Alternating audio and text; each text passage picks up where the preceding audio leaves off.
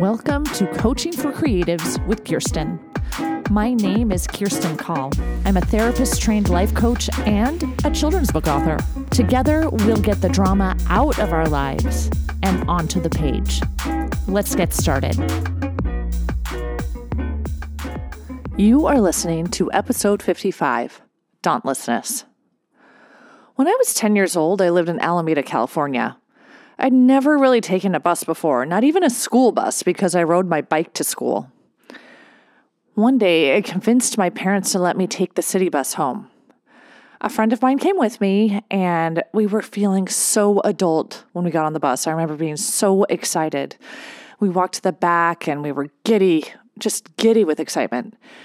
After a while, I noticed the streets were not familiar when I looked out the window. We seemed to be going into Oakland, not onto Bay Farm Island, which is where I lived. I watched out the window with trepidation.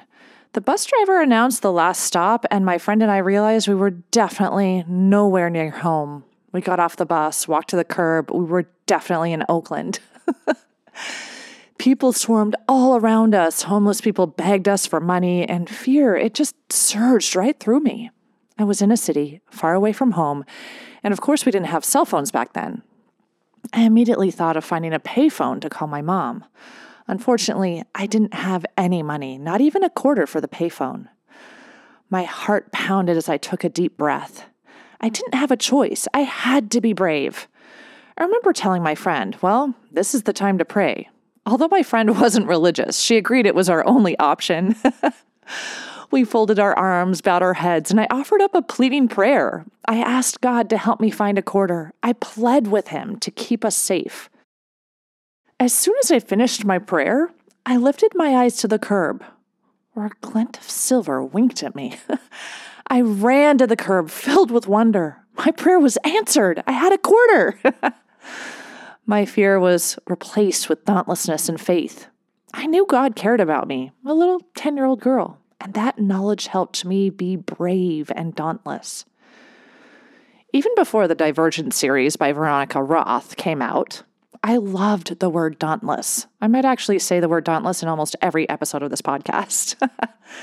Synonyms like brave, courageous, fearless, indomitable, plucky, steely, intrepid, they just don't feel quite the same for me. Dauntlessness is the epitome of empowerment and self-actualization. It's what I hope to be someday. It's what I strive for, what I hope to help my clients come to, and my children. We all walk around with a lot of fear in our lives. We're afraid of failure and worthlessness. We're afraid of rejection and not being good enough. We're even afraid of fear itself. What I want for myself and everyone else is to be able to move forward despite the fear, to face every situation with courage and grace. So, here's a question I like to ask myself. What would I do if I weren't afraid? The answer to this question is quite enlightening. If I weren't afraid, I wouldn't hesitate to take risks, hit submit, network, offer help. My son just went to his first dance. At age 13, it's tough to be the boy or the girl. We challenged him to ask 3 girls to dance. As a shy girl myself, I always hoped a cute boy would ask me to dance. After an hour and a half of convincing himself to be brave, he did ask 3 girls to dance, and someone even asked him to dance. It ended up being a lovely experience for him once he did what he would do if he weren't afraid. So, let's talk about what we can do to become more dauntless. Number 1, again, ask yourself the question, what would I do if I weren't afraid? And if your answer is something that will propel you towards fulfilling your dreams and goals, do it. Number 2, ask yourself, what does my fear have to teach me? Sometimes there are really good reasons to be afraid, like if you're in physical or emotional danger. And even if our fear seems silly, we can learn something from our fear. Fear is an opportunity to learn about yourself. How will you respond to this fear? What will this fear lead to? Will you run and hide, or will you face it? Number 3, ask yourself, is fear holding me back? Is fear keeping you stuck in the normal momentum of life? Number 4, be curious. Why are you afraid of this circumstance or experience or person? What's behind this fear? And again, don't judge, just be curious. When we judge ourselves for feeling fear or any emotion for that matter, it just compounds the problem. Number 5, allow yourself to feel afraid. There's nothing wrong with feeling fear. It's what you do with the fear that matters.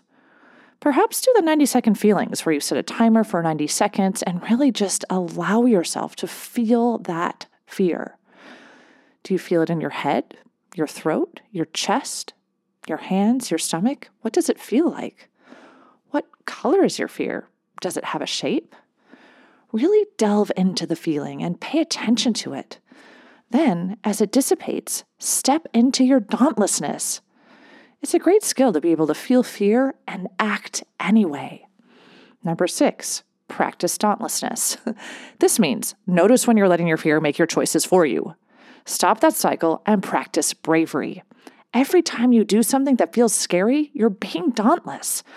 Do things that make you uncomfortable over and over again. This is called exposure therapy, where you do things that make you anxious despite your anxiety. So if you're afraid of speaking in front of people, find opportunities to present.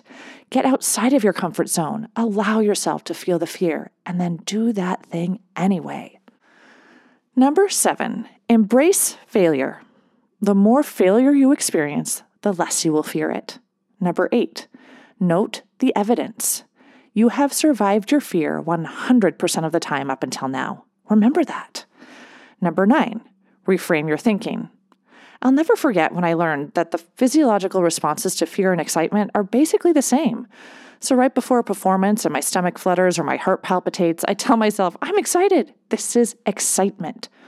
It's actually an incredible shift of perspective. Number 10, remember it's not about you. One of my children got a big part in the middle school musical and was super apprehensive about their ability to memorize the lines, figure it all out, do it perfectly. I gave this child one of my mom pep talks. This isn't about you.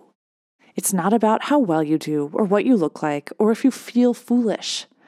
It's about sharing your talents in a way that makes people feel loved. It's about connection and making someone laugh when they're having a hard day. Reminding myself that it's not about me right before I teach or speak is a beautiful way to help me be dauntless. So, as you infuse dauntlessness into every step of your journey, remember, fear is a state of mind, not a fact. You are not your fear, and dauntlessness is yours for the taking. Perhaps tell yourself, I am dauntless in moments of trepidation, because you are. You have made it in life this far, and you only got this far because you are dauntless. Until next time, keep smiling.